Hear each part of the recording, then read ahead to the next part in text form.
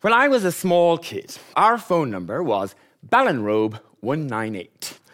And to make a phone call from Ballinrobe 198, you had to grab a little handle on the side of a Bakelite box that was attached to the phone itself and crank it. The cranking somehow sent a pulse down the line where it alerted one of the girls working in the exchange at the bottom of High Street. Then you picked up the receiver and waited till Maureen or Mary or Helen picked up and asked you who you wanted to speak to.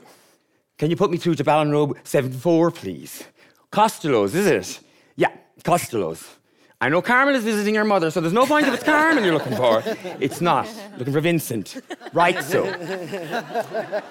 But then we got an upgrade to a swanky new phone that didn't have a little Bakelite box with a crank handle at all. And all you had to do was pick up the receiver and it automatically alerted Maureen or Mary or Helen down the bottom of High Street that Ballinrobe 198 wanted to place a call. It didn't have any numbers or dials or buttons because Ballinrobe 198 didn't need them because we had Maureen or Mary or Helen. But our granny in Dublin, she had a long string of numbers in her phone number and a phone with a dial, a phone like they had in the movies. It was ivory-coloured, glamorous, with a big round dial that clicked out the number as you flicked it around with your fingertip.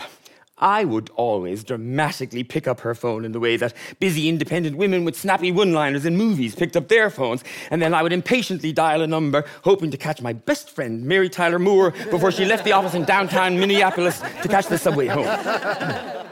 Then one day in Ballinrobe, out of the blue, Maureen or Mary or Helen were all killed.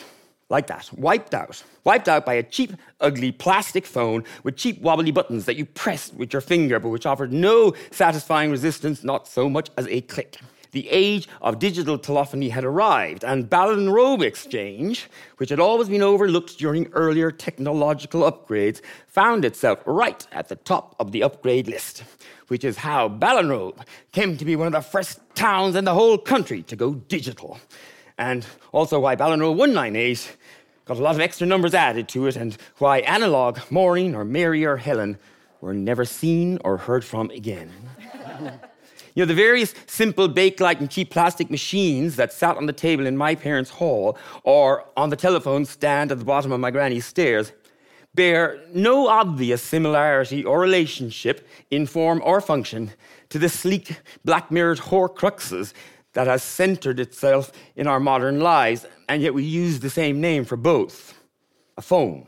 Perhaps we continue to give this neat, tempered singularity of glass and electrons the dully prosaic name phone, because thinking of a new appropriate name for it would require contemplating the awesome power of this gleaming thing we handle so casually.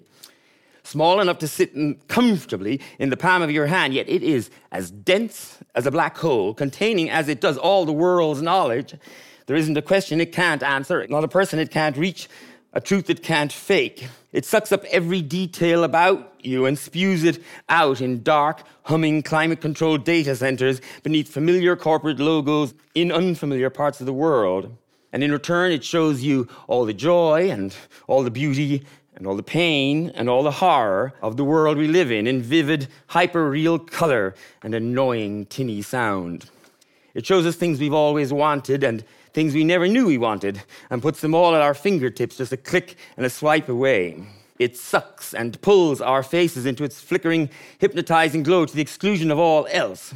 It has altered every aspect of our lives in ways mundane and profound, and done so rapidly we've hardly even talked about it. Nothing has escaped its digital reach, even our intimate lives.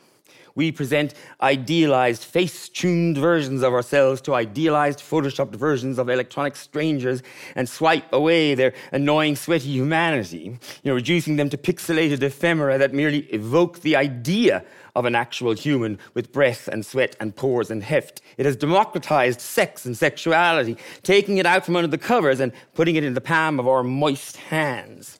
It has communized pornography by putting the means of production into the hands of the masses, and then it has recapitalized it again by creating the Kardashians. But I can't be mad at it. No matter how many Kardashians it breeds, I can't be mad at it. Well, how could I? Because that shiny, glowing digital miracle of human ingenuity and recklessness also gave me the current Mr. Bliss. And he makes me feel more human. And he's even better than his Picts.